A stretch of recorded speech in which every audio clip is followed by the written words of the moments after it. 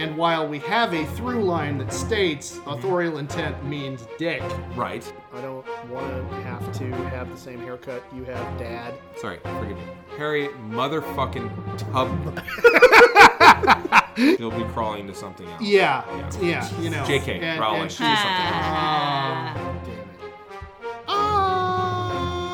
it. So was this before or after the poster and you vomiting all over the couch? For those of you that can't see, Ed's eyes just crossed. That is fucked up. But it's not wrong.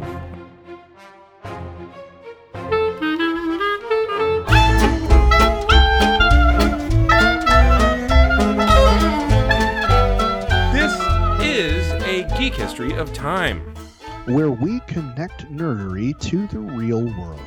My name is Ed Blaylock. I am a world history and English teacher here in Northern California. As I mentioned last episode, currently on what I refer to as contractual unemployment for the next several weeks. And in my own life, biggest news I would say is that today I actually had the opportunity I had an excuse. I'm not going to say I had the opportunity. I had an excuse to walk around the parking lot of my apartment complex with an ignited lightsaber.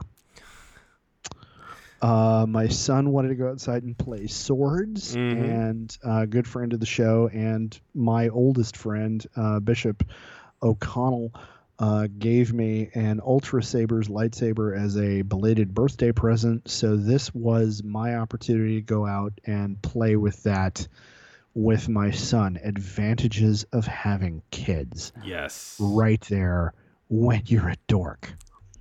Who are you? I'm Damien Harmony. I'm a Latin teacher who is also on a forced sabbatical for the next 2 months. And I have no updates like that because we've gone through the lightsaber phases already. Wait, stop. Yes. They end? Yeah. The phase ends? Other interests come up.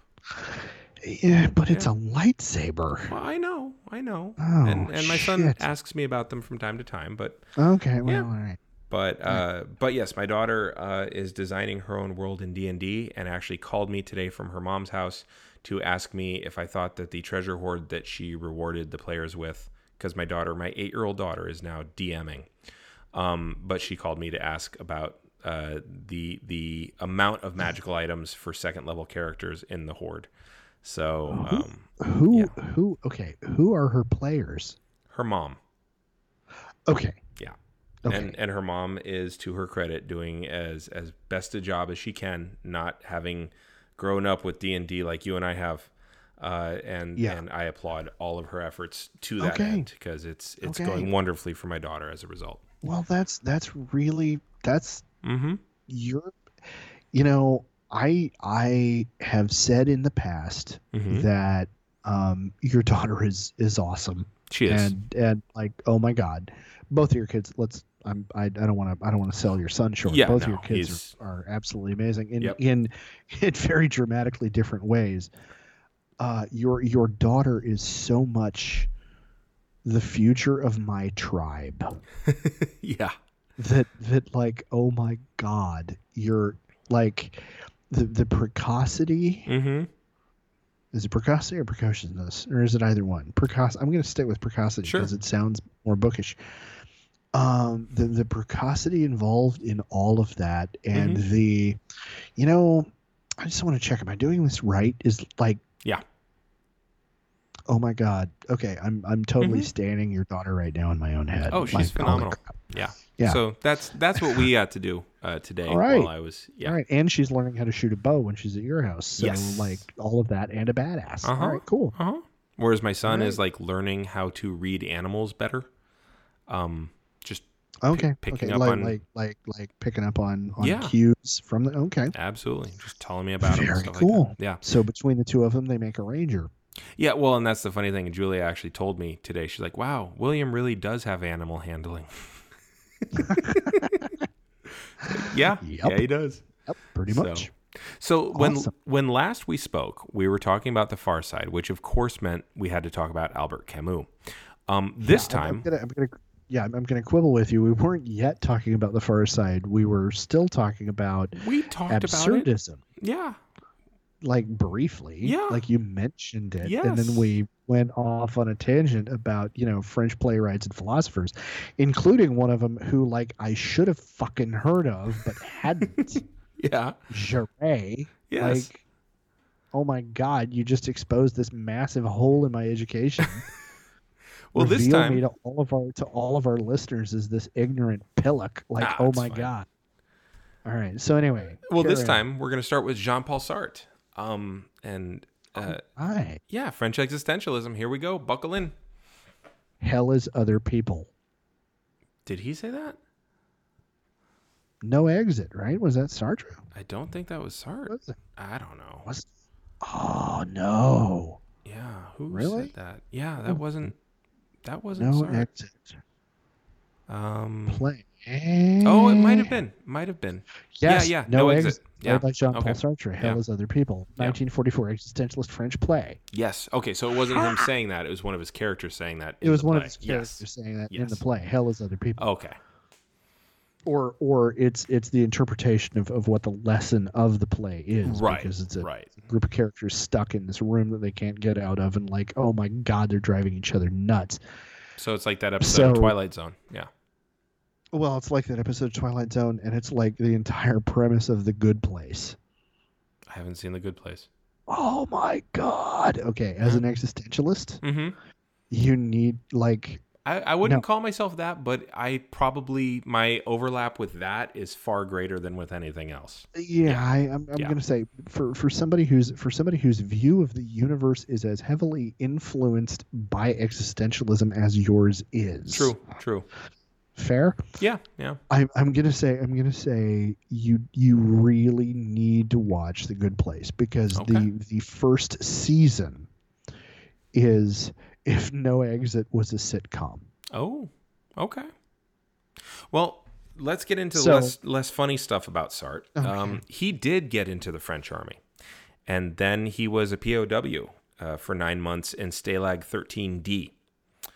Oh shit! Really? Yeah. And Wow. during that All right. time, he wrote his first play. Like you do Yeah. when you're a prisoner of war. The very next two things I said was, of course he did. He's French. Yeah. And it was about Christmas. And also while he Okay. was there, he read Heidegger's Being and Time, which was an attempt to explain the concept of being. Because he's French. Right. Okay. So Yeah. in April of Heidegger, 19... of course, was German. Yeah. Well, and Uzi that's what Beck. you would have access to reading in a Stalag. Yeah. So- Well, good point. Yeah. So in April of 1941, he gets released from the Stalag due to bad health, and he came back to Paris. Which at that point, okay. Yep. Say the year again. 1941, April 41. So yes. 41. Okay. Yeah. Okay. So yeah, it was under occupation. Yes. So they were like, yeah, sure, you can go home. Whatever Right. the fuck. Don't You- care. we, All right. we don't have you on our books over here. You're going to be over there, someone else's command. So he becomes a teacher, and he replaces a Jewish teacher who'd been forbidden to teach because it's Vichy France. Lovely. He, along with other authors and some students, started the Socialism and Liberty Underground Group. Because what else is a French playwright going to do in Vichy France? Smoke a lot of cigarettes. Yeah, that too. okay. Sartre was always quick to suggest assassinating French collaborators, way more than he was when it came to assassinating high command German invaders. Because the betrayal committed Exactly. by the okay. Yep. All The right. complicity. I can see. Yeah. Yeah. No, I can see the the thought process. And also, involved if in- you look at the French history after World War II, especially with the Mariannes and just the punishment and all that, but also Oh. if you think about it, if you want to attack the infrastructure of invasion, you do attack the collaborators because the Germans will care less about them, so they won't take it as seriously. There will be fewer reprisals. The reprisals will be lesser, and they won't see the decay that's occurring because you're cutting out those parts that they don't see. Okay, yeah, great. On a strategic level, that's all awesome. But on an emotional level, no. Yeah. Those guys invaded, but you motherfuckers, Yeah. right there. No. And it's interesting. It's still also more lefty problems, more leftist problems. Devour your own before you attack the real enemy. There's a weird tendency there. I Lord knows we've talked about that enough, but I'm gonna quibble a little bit on that, in that I think they qualify as the real enemy too. Like Yes. if it was one group of the Free French attacking another group of the Free French, then yeah, I'm totally down with that analogy. But this is no, we're the Free French and we're attacking the motherfuckers who literally sold us out to the Germans. Yeah, there's that. But there's also multiple ways to resist. Some people can only resist by breaking all the pencils. Other people can resist by, clipping wires, but keeping a front. So, I mean, there's... Yeah, no, but it's also France. There is a long history of people attacking people in the face of an invasion. Oh, yeah. That's kind of their thing. Yeah, well, and I'm trying to figure out how to there's an idea in my head that I'm trying to figure out how to articulate, but the French in particular, because of their position within the canon of Western European cultures and their particular ideation of their own language and culture and everything else, I think their capacity for feeling betrayed by their own might be heightened. I'd say that it's a cultural touchstone. Yeah. Because I mean, there is literally a bureau in France that like gives the thumbs up and thumbs down for neologisms in French. Very true. And so their language is this sacrosanct important thing, and French culture and French music and all of this stuff, and like it was a huge big deal for the students in, I want to say 68, when they were rioting in France, when they were picking up cobblestones and throwing them at police. Yep. A big part of what they were angry about was cultural imperialism from the United States. Like that was a huge issue for them, in a way that like we as Americans, as a melting pot culture and as a society that freely steals from anybody that will let us get away with it. Yeah. Culturally speaking, we just like don't understand the idea of this, purity of culture kind of idea. And so to a group of people who have that kind of attachment to their tribal identity, the idea that you would collaborate with this group of like historical invaders, because this is the third time in 3 generations. Like every generation, the Germans march in here, and we've got to try to find a way to fight them off.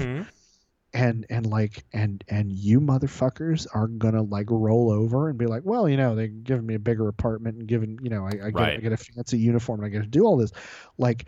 For anybody in that society who isn't a collaborator, the level of primal fury, like the identitarian, I mean, there is a very particularly French kind of aspect of identity that I can totally see being part of. And Sartre would probably have argued, no, that wasn't part of it at all. But like, no, dude, this is the water you're swimming in. Yeah. As we say all the time, and like part of his, wanting to hit those guys first had to have been influenced by that. Yeah, I don't doubt that at all. Now, eventually, this underground group dissolves, and he goes back to being a writer, thinking that he's going to have a more lasting impact than as a resistance fighter. He wrote Being in Nothingness at this time, and I dare you to go ahead and read it. It is important, and it's also 600 plus pages long, and it is dense as shit. It's good Lord. Yeah, you thought Melville was tough. Yeah, Melville was just boring. Yeah. No, being another Melville is tough to get through just because it's time consuming and there are so many fucking words. Yes. This has the disadvantage of having so many fucking words, also having been in another language, also being a rich treatise on a new philosophical concept. You can't just read through it. It is a text that requires active cognition while you are reading. You have to be thinking while you are reading it. I have not tried to read the whole thing. The bits I have read are like 3 paragraphs at a time. You know, in a college philosophy course, and that was enough to have me go, you know what? I'm going to try to take from this what I can, and I'm going to move on. Yeah. Because like, oh my God, because I'm not a philosophy major, and this isn't something, you know, and I'm more interested in, you know, the where all of this philosophical rubber meets the road in terms of who did what, why, how, and, you know. Well, and speaking of where it hits the road, he also writes something called Paris Under the Occupation, and this is as a critique of the use of decorum specifically to oppress.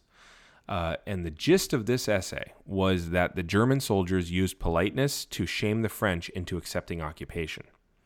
Here's a quote.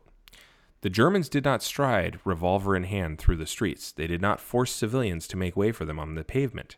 They would offer seats to old ladies on the metro. They showed great fondness for children and would pat them on the cheek. They had been told to behave correctly, and being well disciplined, they tried shyly and conscientiously to do so. Some of them even displayed a naive kindness which could find no practical expression. And so that's his quote about what was going on there. And because so many Germans had learned French, when they would ask Parisians in their German accented halting French, the Parisians would help them out of embarrassment because they didn't want to be impolite. Okay, so you've got that dynamic. Wait. Okay. Everything I have heard from anybody as an American tourist who's ever visited France, who's tried to speak French, is that Parisians don't do that. Like my father, okay, the example that immediately comes to mind because, you know, family. And this might not have been in Paris. I don't remember where this was, but in France, with my mother, tried to order in French and was told by the waiter, order in English, because his pronunciation was so bad. Well, your father wasn't part of an occupying force. Yeah. So what I'm going to say is I get what it is that Sartre's trying to say, but he's wrong when he says that they weren't marching revolver in hand. He's making a point about they didn't have guns in their hands, but they had fucking guns. They did. And I'm going to go to Heinlein now. An armed society is a polite society. The Germans were the ones with all the guns. So they were forcing everybody to be polite to them, because if you weren't, there was a chance they were going to show up and they were going to shoot you in the fucking head. Well, that threat doesn't necessarily have to be spoken for it to be understood, and you can then use that push toward decorum. And keep in mind, this was the 1940s. Different generation, but you can use that decorum then to continue to push your agenda, which is what he's pointing out. Sartre said that the decorum, the correctness of the Germans trying to be polite to those that they occupied under the explicit threat of violence, blossomed a moral corruption in many Parisians who used the Germans' decorum as an excuse to remain passive, which is ultimately being complicit. He did address my concern. Yeah. So what we're saying here is this is tone policing with literal guns. Yes. Okay. Simply trying to live day-to-day existence without challenging that decorum and being rude to the men with guns, that actually helped the occupation entrench further, and that occupation aided the new order in Europe, which was fascism. And it used French passivity and complicity of ordinary people as the lubrication that kept fascism humming along. So in the same way that if you weren't actively doing something against the occupation, you were for it. Yes. Is essentially the same as Yes.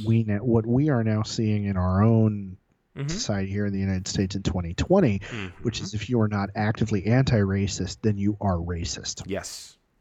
Okay. And with this reality, there were over 32,000 informers living in Paris alone. Intellectuals could no longer discuss at cafes like they once had, and friends would often disappear. Okay. 32,000 informers in Paris. What was the population of Paris at the time? In the millions. Okay. Yeah. So that's 2% of the population. I'm not. I mean, I'll kind of I'm like not that spitballing. good with percentages, but yeah, but a couple of percent. Potentially. Okay. Yes, yeah. Which I'm not saying that to try to downplay anything. I'm just trying to get an idea of the scale of the issue. Okay. Yeah. 30. Okay, wait. Yeah. 32,000 that show up somewhere on a because I mean the Germans were. Okay, I'm gonna have to take a momentary sidetrack here. Okay. I'm gonna segue for a second, but I promise I'm gonna get back to this. What's remarkable about the Nazi regime is, I mean, so many things, but from a historical standpoint, they kept such exacting fucking records of everything. They were anal retentive about keeping track of everything. So when you give me a figure of 32,000 informers, it's roughly 1%, by the way. Okay. Well, that's enough. Because that's enough that there are enough of them that you never know whether or not you're safe. So, and again, I wasn't asking for that to try to minimize anything. No. I think that opposite. percentage is a very significant number. Yeah. Yeah. So, but what I find remarkable about the reputation of the Germans and the Nazis are kind of the apex or nadir, depending on how you want to put it, of this is they're we talk about the precision of German engineering and all of this, and the thing is all of that is Prussian. All of that is Prussian until the 1890s, until sometime short, until German unification under Prussian rule, because prior to that they were the Holy Roman Empire. But until German unification, Germans in the rest of Europe had a reputation as being rednecks and these kind of boisterous barbarians. Ask anybody in the rest of Europe about Bavarians as opposed to Prussians, and they're going to know what you're talking about. And Prussians are going to be the ones that have a stick up their ass, and Bavarians are the ones that they make really great beer, but Jesus Christ, don't let them drink too much of it because holy shit, And in the early modern period, especially, Germans were the rednecks of fucking Europe. So I find it remarkable that when you tell me we know there were 32,000, I'm sure there's rounding involved, but when we know there were 32,000 informers in Paris alone, it's because a bunch of fucking Prussians were keeping exacting records about who it was that they had working for them. Yes. Which meant there were a whole lot of people after the war who at best were unemployed and at worst went the fuck away. Yeah. So here's a quote. He says, one day you might phone a friend and the phone would ring for a long time in an empty flat. You would go round and ring the doorbell, but no one would answer. If the concierge forced the door, you would find two chairs standing close together in the hall with German cigarettes on the floor between the legs. If the wife or mother of the man who had vanished had been present at his arrest, she would tell you that he had been taken away by very polite Germans, like those who asked their way in the street. And when she went to ask what had happened to them at the offices in the Avenue Foch or the Rue des Soissons, French place, she would be politely received and sent away with comforting words. Number 11 Rue des Soissons, that street, was the headquarters of the Gestapo in Paris. Okay. Now, Camus had once said of Sartre that he was a writer who resisted, not a resistor who wrote. Okay. Sartre was, in many ways, the banner bearer for existentialism, as we've said. In it, he stated that man no longer has inherent meaning. This would be another word for essence. But that his existence, being, enabled a man to define his own essence. And he was what I call a stern optimist, thinking that people spent too much time and energy coming up with excuses for why they don't act. And if you look at occupied France, that's how he's broken it down. He breaks life down like this. Life is a struggle to give oneself meaning. But meaning itself is man-made. So in order to make one's life meaningful, one must act as though they are legislating for all of humanity. He said, in fashioning myself, I fashion man. Okay, so this gets down to the very basic philosophical question, because you just tagged it basically. Yes. Existence versus essence. Does essence preclude existence, or does existence preclude essence? Precede, not preclude, but yes. Precede. Yes. Okay. Sorry. I'm 2 beers in. So precede. Which comes first, chicken or the egg? He says existence. He says existence. Yes. Aquinas, of course, would say essence. Any deist would probably say essence. Right. What I find remarkable about the rest of all of that is that the conclusions that he comes to sound very much like, and I feel terrible that I don't remember the name of the rabbi, but there's a story that goes around on, or a quote that goes around on social media, and it's a long quote, which is why I say story, where a noted rabbinical Talmudic scholar gets asked by a student, Rabbi, what is the purpose of an atheist? Okay, so this is presumably a devout Jew asking his teacher, right? Somebody who doesn't believe in God, what is the purpose of this? And the answer is wonderful, and I've taken it, I've incorporated it into my own outlook on the world, my own spirituality. The answer of the rabbi is an atheist does not do the right thing because he believes God expects him to. He does it because it is the right thing. God has put us, all of us, in the world to do the right thing. So when you see a situation where something needs to be done, don't merely pray. Think, if there was not a God for me to pray to, what would I do? And then do that, because that's what God wants you to do. Yeah. And so, I mean, coming from obviously like almost opposite ends of the spectrum in spirituality wise, yeah. In spirituality, I find it remarkable and kind of faith in humanity restoring that Sartre came to that kind of conclusion that no, the right thing is the fucking right thing.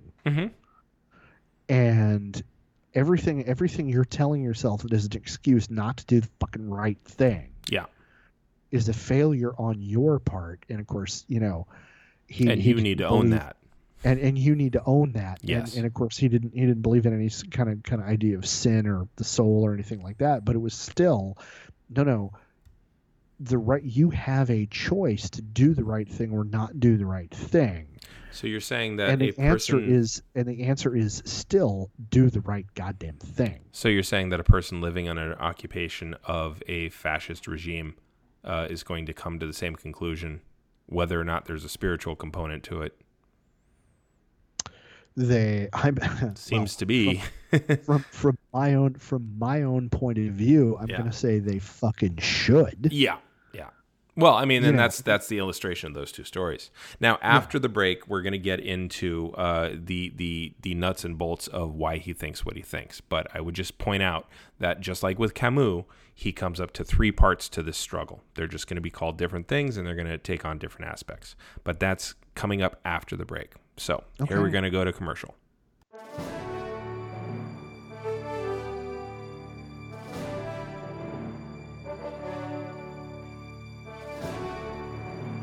Hello, Geek Timers. This is producer George, interrupting this podcast to let you know that we have space available. This space could be used to promote your product, book, event, group, even wish a special someone happy birthday.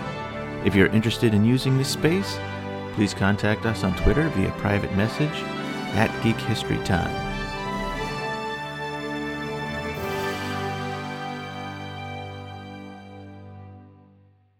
All right, now we're back from the break.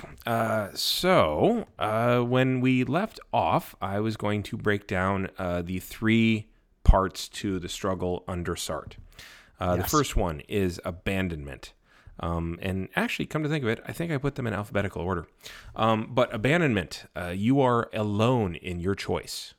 You do not, as a Marxist, want to claim or to get to fall, or you don't want, let me put it this way. As Marxists want to claim, you do not get to fall back on history to guide your choice. You don't get to say morality is history. You do not get to claim that. You also do not, as religious folks will claim, get to fall back on religion to guide your choice. You do not, as a humanist might claim, have a particular nature, be it cowardice or courage, for or against any of your choices. You are making a choice, so you have to own it. Okay. Abandonment ultimately leads us to anguish. And this is where he and Camus kind of have some overlap. He says that anguish is that moment when you realize that you are not just making the choice for yourself, but for all of humanity. And this will lead you to realizing the gravity of your decision as it relates to other people's liberty. Anguish leads to despair. Your choices will make humanity. And every single choice worth making will do this. And as such, your choice will have consequences. And those consequences will absolutely matter to other people. And that's what we have to do. And if you accept all of these 3 things, you will truly be free, according to Sartre. Man. Yeah. Stern that's optimism. Metal. It is. That is fucking metal. And like you said... Punk rock time, dude. Yeah. And like you said, I think in the last episode, it makes it sound like Debbie Downer stuff. But actually, Sartre saw this as the most wonderful thing. Now, the reason why is because, like I said, he's a stern optimist.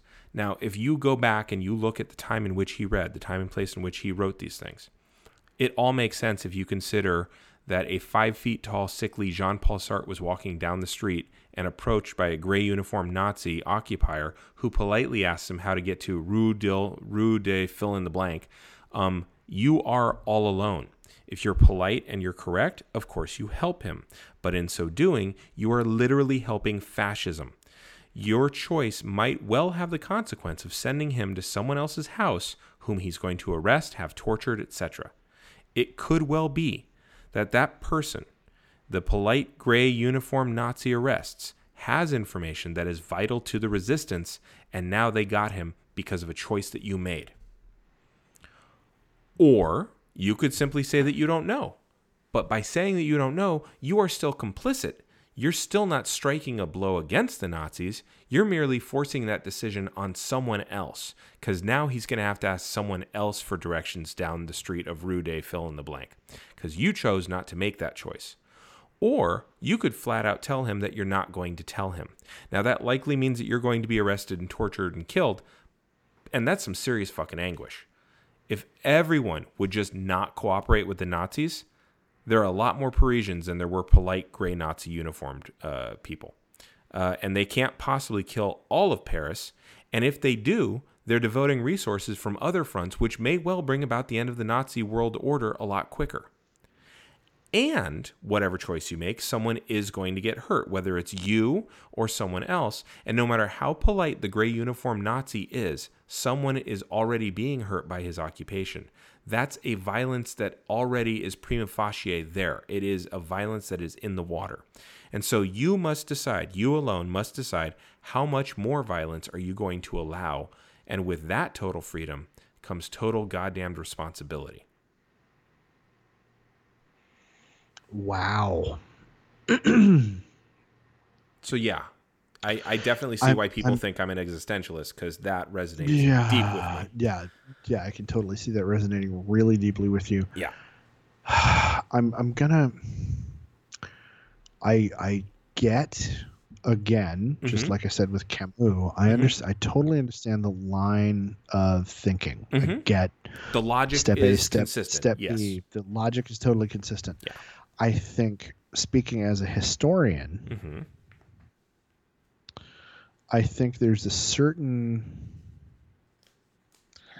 I don't know what, je ne sais quoi. I don't know what word appropriate that I bring up that. I don't want to say naivete. I don't want to say adolescence, but it does have an absolutist kind of flair to it. That feels a little adolescent. There's an absolutism that sounds like, 15-year-old me having discovered, Well, I just wouldn't cooperate. It's like I just wouldn't cooperate. Right. Like the kids. Like I know I vented to you about this. Oh yeah. Before about my 7th graders when I talk about slavery in the Roman Empire or whatever. Some smartass always wants to be like, well, what if you picked up a weapon and you fought against what if you try to kill your owner? Then you were dead. Yeah. And your family would be dead. Mm-hmm. And they'd buy more slaves.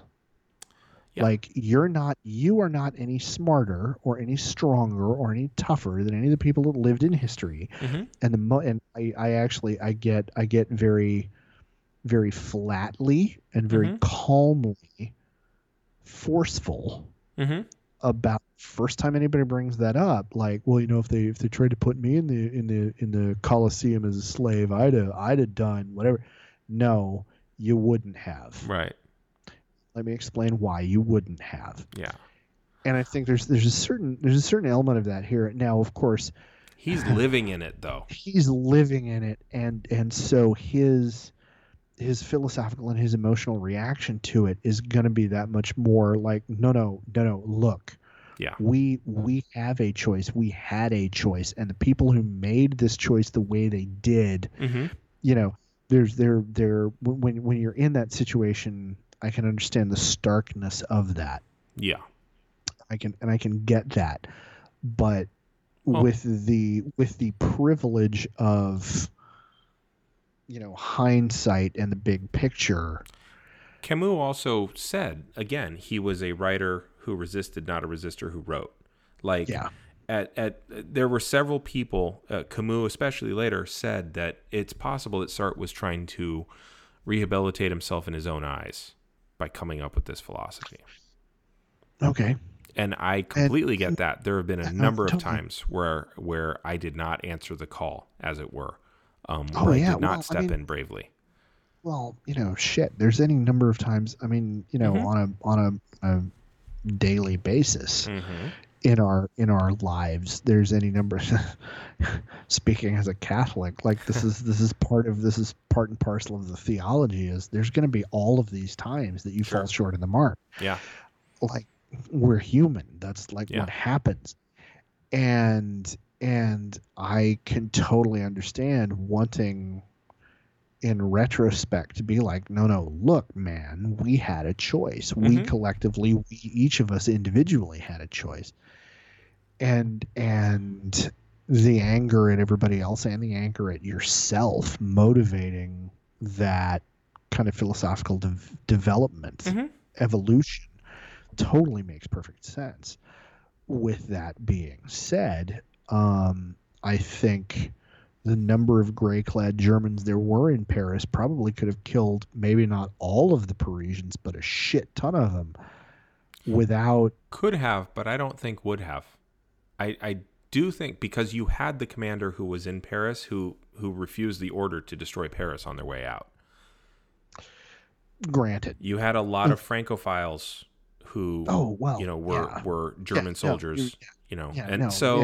There's layers to that. Now, if you put together these two philosophies, Camus and Sartre, you'll see that there's this weird gleeful nihilism that comes about. And then let's add to that atomic bombs. Because in France, post-occupation, post-war, they were right next door to an ideological and well-armed battleground between the United States and the Soviet Union. By 1949, both had atomic weapons, and both were willing to blow up the world to make sure that they kept the world safe from the other one blowing up the world. And France and England and everyone, but especially France, would all cease to exist entirely, specifically because of a conflict that had everything to do with them and at once had nothing to do with them. They literally had no power to actually decide their own fate post-occupation. So, absurdism, you say. Yes. So Sartre's existentialism is still liberating, and you could still get killed even while being liberated. And Camus' absurdity was still liberating, and it could still easily lead to your annihilation. And yes. Well, absurdity was the word for what the fucking world looked like if you were French during this time period. Mm-hmm. Like, it's a bad, sick, ugly, dark joke. Yeah. Like... And you can do nothing about it, so you might as well... So you might as well laugh. So... Always look on the bright side of life. Yeah. Okay, so sorry. There are plenty of theater of the absurd playwrights, but my favorite is Eugene Ionesco, and so I'm going to focus on him. Okay. He was a Romanian-French playwright who lived out most of the war in France despite growing up in Romania. The first play that he wrote was The Bald Soprano, which is kind of he's most well known for that. Some people who like to sound smart, they'll say it's The Rhinoceros, but it's totally The Bald Soprano. He was inspired by his own efforts to learn English by assimilation. Now, this way of thinking is that you learn to repeat phrases over and over and over again, and eventually you'll get to learn the language. But he's going through and he's thinking, I'm not actually learning English. I'm just learning how to use the words in a very contrived set of circumstances. Now, the best part to him was that he was actually learning to state truths that are unarguable. The ceiling is up. There are 7 days in a week. So to him, what strikes him is that these things were so per se true. How much more was actually like this in language, in interactions? So language then becomes a series of meaningless sounds, which it is, it's arbitrary sounds, to which we attached meanings by way of agreed upon truisms, and none of it makes any goddamn sense. So you thought Plato's cave was fucked? Imagine the talk balloons of the shadows in that allegory. And you're starting to scratch the surface of...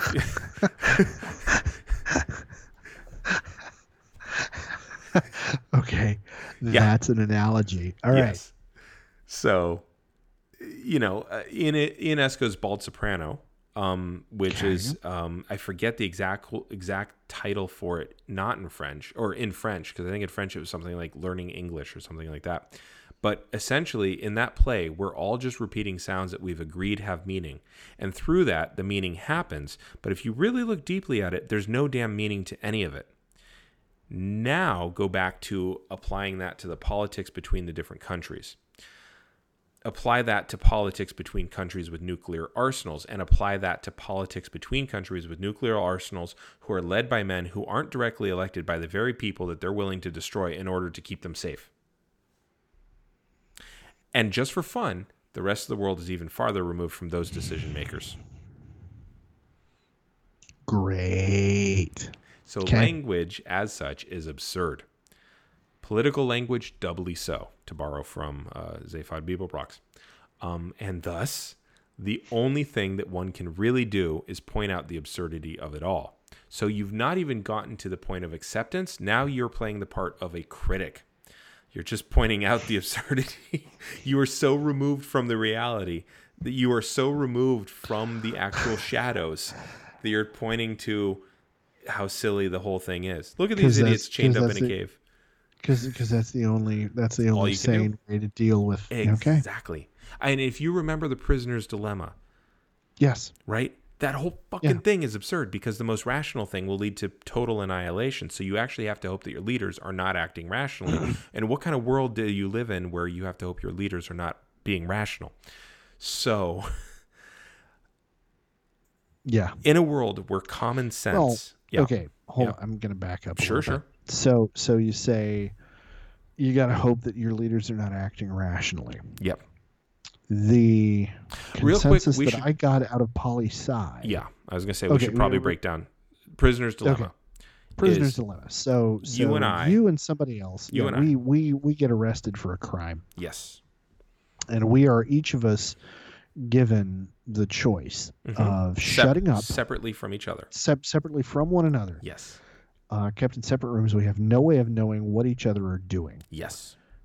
If you flip on me, you get away. Yes. And I go to jail for 10 years. Right. If I flip on you, same deal. The reverse. Same deal. If neither of us says a word, we both go free now. We each well, it's time served. On the version of the game, we get time served. We get something. Yeah. There is a cost to shutting up. Yes.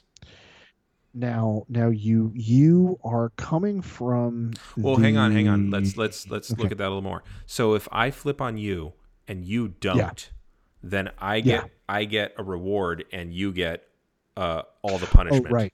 Okay. And vice versa. If we both flip, we both go away. Yes.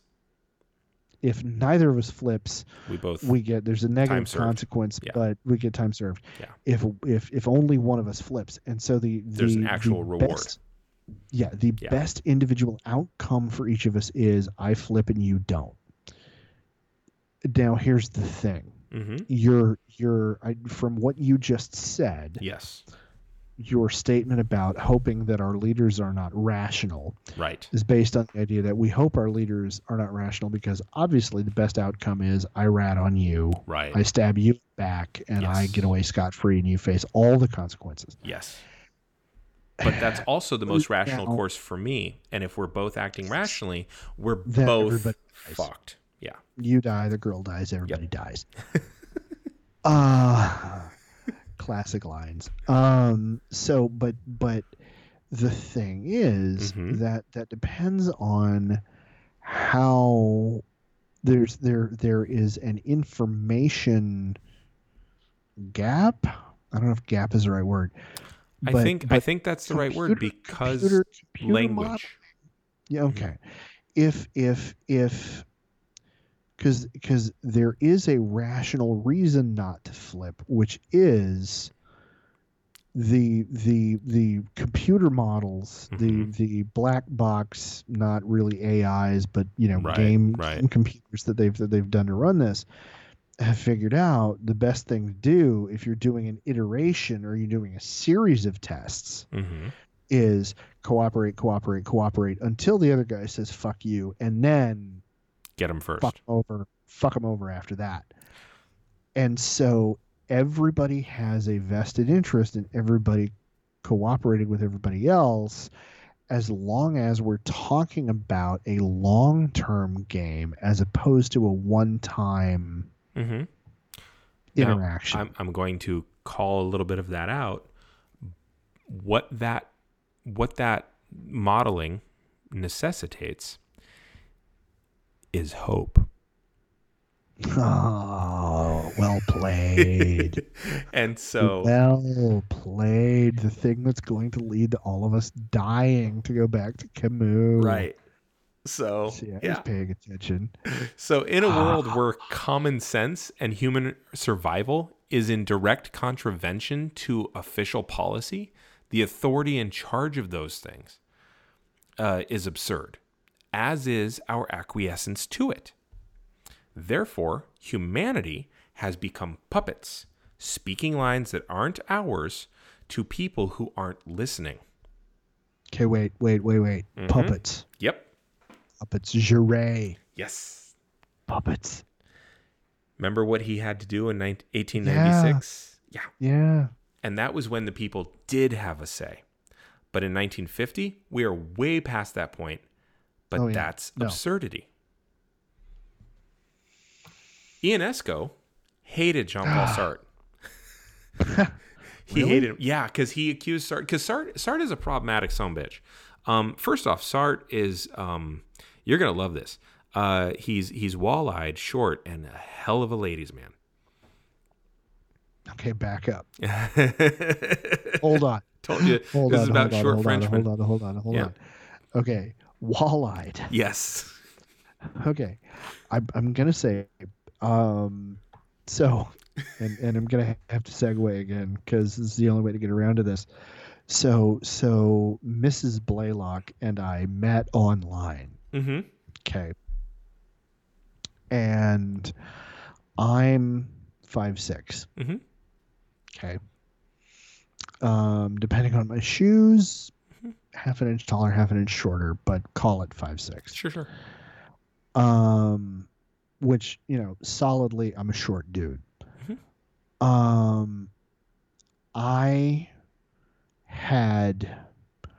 I'm gonna say 20% of the dating profiles I looked at Mm-hmm.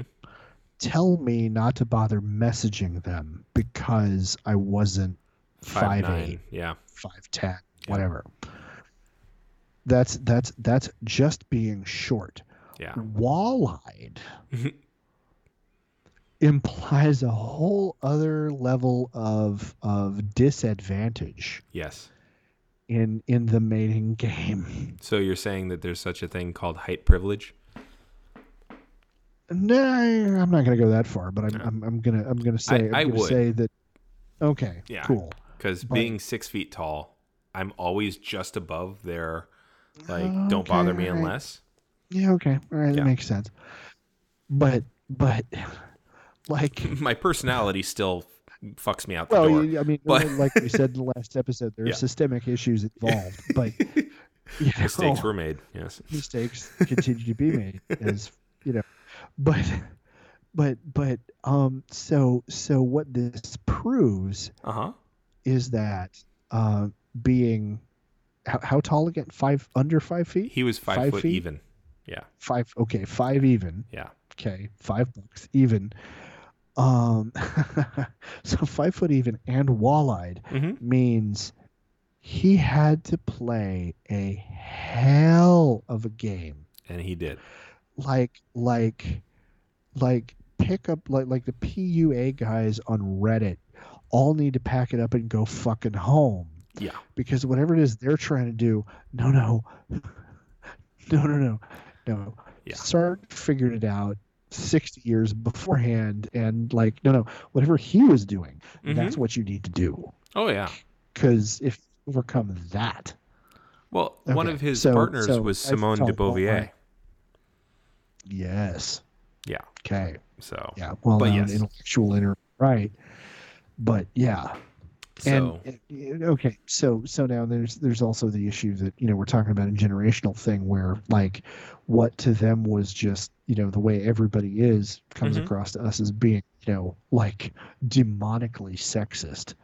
Yeah. So there's all of that. Yeah. So Sartre Ionesco rather accused Sartre of loving communism, which he did, while ignoring what the USSR and the PRC was doing to different peoples. He in fact wrote the play Rhinoceros specifically as a critique of men like Sartre, who were blindly loyal to a brand and ignoring what that brand was actually representing. which makes sense when you think about the fact that Ionesco was Romanian and French. He saw the awful impact of fascism on his people in both places, and later he saw the awful impact of Stalinism and Soviet communism on his people in Romania. Now, okay, so question. Sure.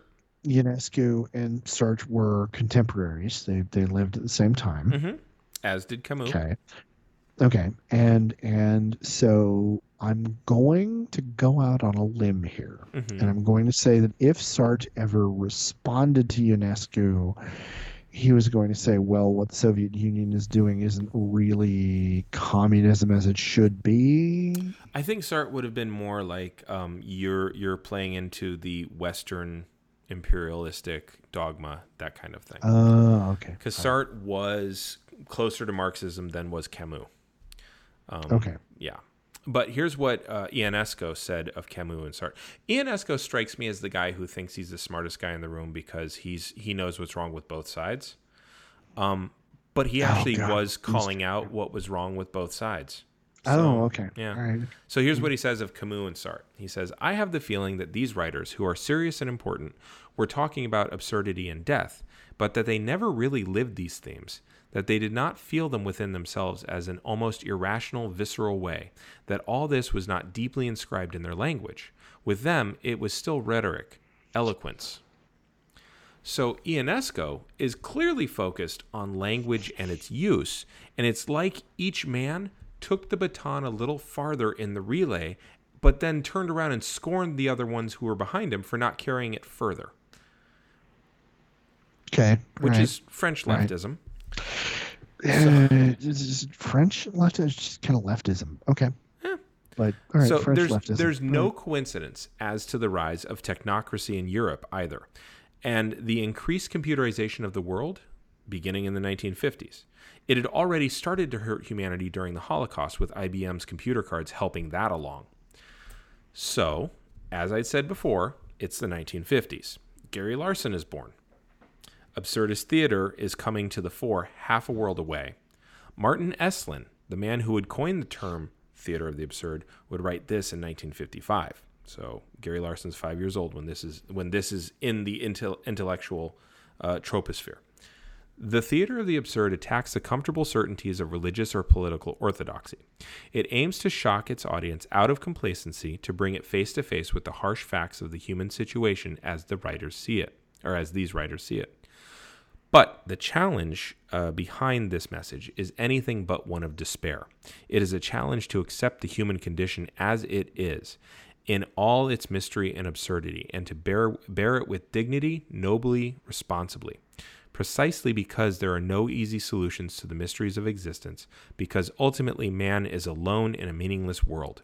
The shedding of easy solutions, of comforting illusions, may be painful, but it leaves behind it a sense of freedom and relief. And that is why, in the last resort, the theater of the absurd does not provoke tears of despair, but the laughter of liberation.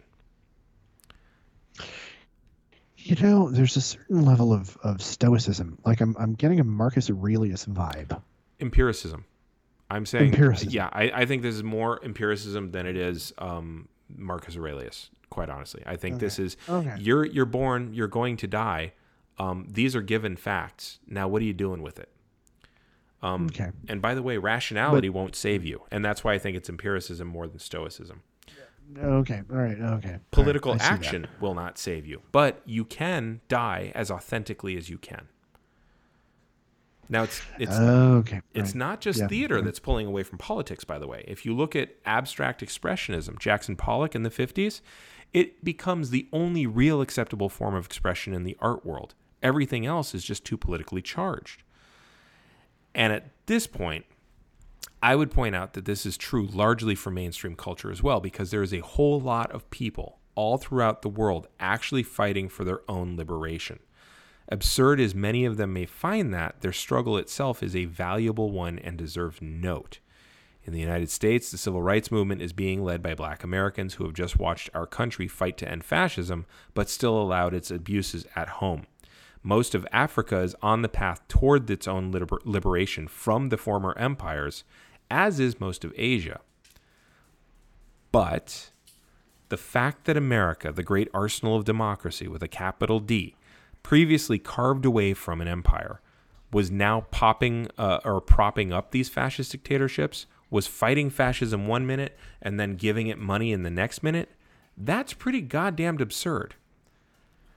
So by the time Gary Larson is in the world, that's what's going on in art. Okay. Now, as a boy, Gary Larson read Mad Magazine, which had its own little spin on irreverent absurdism. It was one of the very few periodicals which still was allowed to satirize what society was doing, specifically because it was ghettoized in the kids section, as we've said a number of times. Yeah. Mad Magazine was considered doggerel, but because it was marketed towards children and young adults. Thus, it is satire. It's satire, it's subversion, it's of convention, all flew under the radar, especially when it turned into a magazine.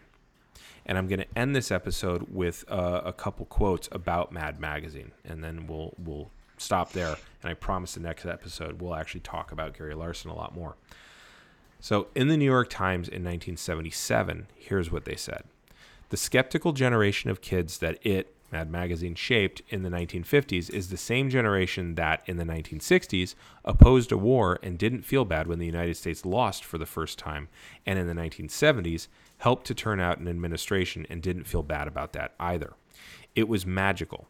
Objective proof to kids that they weren't alone, that in New York City on Lafayette Street, if nowhere else, there were people who knew that there was something wrong, phony and funny about a world of bomb shelters, brinksmanship, and toothpaste smiles.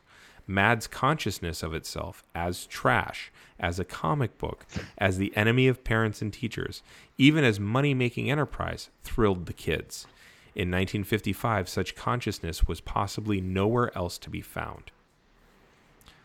You know who Tom Hayden was, right? Yes. Okay. Political activist of the 1960s, later on a politician. Yeah. He said, quote, "My own radical journey began with Mad Magazine." And that's what he's reading. And again, it's going over people's heads, but he's reading it at the age of 8 and 9. Guess what I was reading at the age of 8 and 9? Mad Magazine. Star Wars books. Oh, okay. No, Mad Magazine and The Far Side. Okay. Another literary luminary had this to say about Mad. Quote, by now they knew that the nuclear survival pamphlets had lied. Rod Serling knew a lot more than President Eisenhower. There were even jokes about the atom bomb in Mad, a gallows humor commenting on its own ghastliness. By not fitting in, a joke momentarily interrupted the world. But after the joke, you recognized it was a joke, and you went back to the integral world that the joke broke. But what if it never came back again, and the little gap stayed there and became everything? And finally, quote, "For the smarter kids of 2 generations, Mad was a revelation. It was the first to tell us that the toys we're being sold were garbage, our teachers were phonies, our leaders were fools, our religious counselors were hypocrites, and even our parents were lying to us about damn near everything." And that's what Gary Larson is reading as a kid, and that's what he's watching. That's, what he's watching is anybody's guess, but he would have had access to plenty of Westerns, some family sitcoms, The Twilight Zone, and a few other things. When he was 12, Gary Larson lived through the 13 days in October that brought the United States and the rest of the world, by extension, closer to nuclear holocaust than ever before. By the time he was 13, JFK was shot on TV, and so was his killer days later. There were air raid drills on the regular, as well as duck and cover drills. Movies about mutation, the impact of radiation, as well as all manner of horror monsters. You have all that stirring around, and add to it his older brother scaring Gary regularly. He thoroughly grew up in an existentially terrifying and ultimately absurd times. And that's where I think I want to leave it for this episode. So you've got all of this. You've got Camus' absurdism leading to existentialism, leading to theater of the absurd, where you go from accepting that there's no hope to living that there's no hope and making a moral choice to it doesn't matter what choice you make, you're going to die based on a decision made by someone else who's trying to save you. And that's what he's growing up in. And then he's reading Mad Magazine, which is sending up on that all the time. Okay. So, all right. I'm gonna That's a hell of a foundation. Okay. Yeah, I'm going to end this time by well, actually, I'm gonna start with an age-old question. So far, what have you gleaned?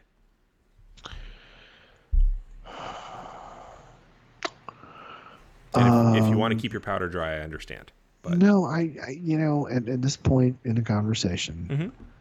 I think the underlying themes that I'm kind of taking away from this are number one, just because it's immediately in my brain, nobody ever takes cartoon media seriously. Mm-hmm. Like nobody in the West ever takes cartoon media seriously, no matter how often it gets proven to be like a legitimate art form and like a carrier wave for messages. You know, Mad Magazine, comic books, all of it are like, yeah, well, it is kid stuff, Right. and it winds up being, you know, partly because it's liberated by that from having to be taken seriously. It's able to get away with doing shit. Mm-hmm. But, you know, on top of that, it winds up being a more powerful medium than anybody gives it credit for. I would definitely agree to that. Yeah, that makes a lot of sense. And then, you know, beyond that, the universality. I mean, you know, Camus, Ionescu, and Sartre all come down to this idea of choice. Mm-hmm. There is this incredible emphasis on, you know, no. You're making a decision. Mm-hmm. Whatever you do, however you choose to do things, if you choose not to make a decision, you're still making a choice. Yep. And the weight of that is, you know, people talk about, you know, Catholic guilt, Mm-hmm. but like existentialist guilt feels like it would be so much worse. Like It is. you know, like It is. pardon me, but like, holy cow, man. Mm-hmm. The amount of weight and emphasis being put on no man, you are like, there is no overarching mystical arc of the universe. You're it. absolutely 100% totally responsible, not only for whatever the fuck happens to you, but the whole timeline. Yep. From here. Yep. Like, I'm thinking about what an existentialist sci-fi story would look like, and like mention of quantum timelines has to be part of it.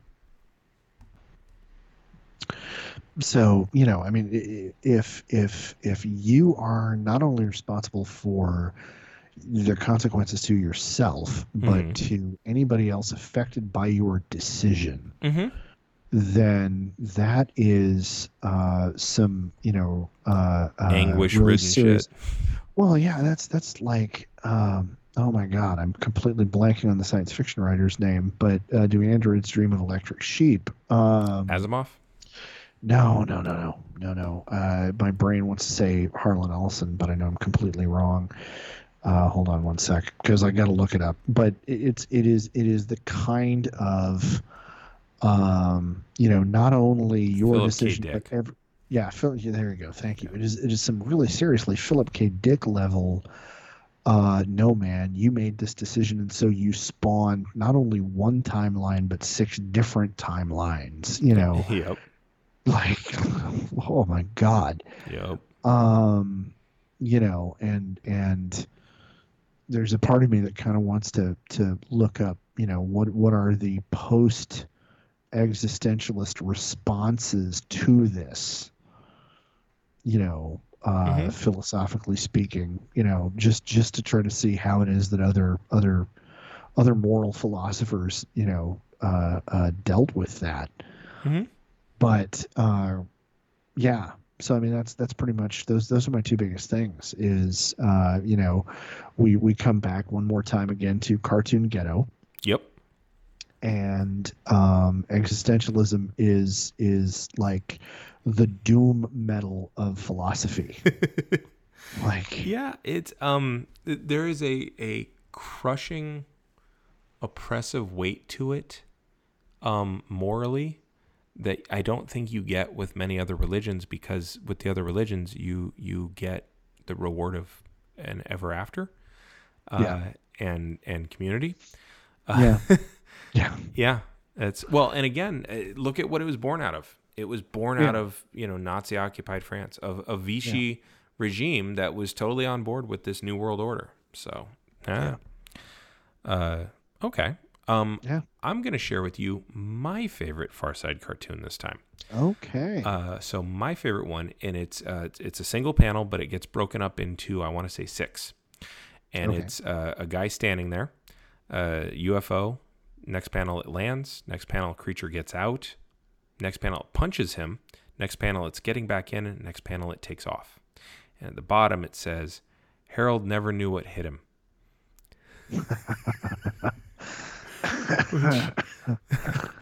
It doesn't get more beautiful than that to me. That's pretty Ionescu. Yeah, it really is. It really is. I love it. Yep. I've always loved that one. I do like that. That's good. So, alrighty. So, where can people find you to send you their favorite existential Far Side cartoon? Well, if you want to do that, you could reach me on Twitter at ehblaylock. You can reach me on Instagram at Mr. Blaylock, Mr. Blaylock. And now, still haven't posted anything other than my one short little video, but if you want to find me on TikTok, you can also find me in the same place, Mr. Blaylock. How about you? You can find me at Duh Harmony. That's 2 H's in the middle, on both the Twitter and the Instagram. You can also find me every Sunday night on twitch.tv/Calling It in the Ring with Johnny Taylor, where we look at various wrestling matches and we discuss the kind of the history and the artistry behind it, as well as its impact on the industry. And every Tuesday night, you can find me on twitch.tv/Capital Puns with Daniel Humbarger and Mark Berg, as we sling dad jokes back and forth, a la 8 Mile. So it's basically a roast battle with puns. It's a lot of fun. And then, since you bring up dad jokes, are any of the other participants, I mean, of the ones you name, because you have guests on, but of the core group? No, I'm the only dad. You're the I just wanted to check that. Yeah. Okay. The others are in a perpetual state of arrested development. So, in other words, they're comedians. But and then if I don't think this will come out in time, sadly, but if this does come out in time, August 2nd, I will be on the UK Pun Off again. So over across the pond. So you'll be doing the same thing with people who speak a different dialect of our language. Yeah, but they actually let you prepare ahead of time, whereas ours is much more spontaneous. It's kind of fun. Yeah. Oh, okay. Yeah. So I get my really long form puns in there. So it's a lot of fun. So yeah. So what you're saying is you're doing your darndest to tarnish our international reputation that much more. To the best of my ability. Absolutely. Okay. Yeah. Because Lord. All right. So, for Geek History of Time, I'm Damian Harmony. And I'm Ed Blaylock. And until next time, keep rolling 20s. Bummer of a birthmark, Hal.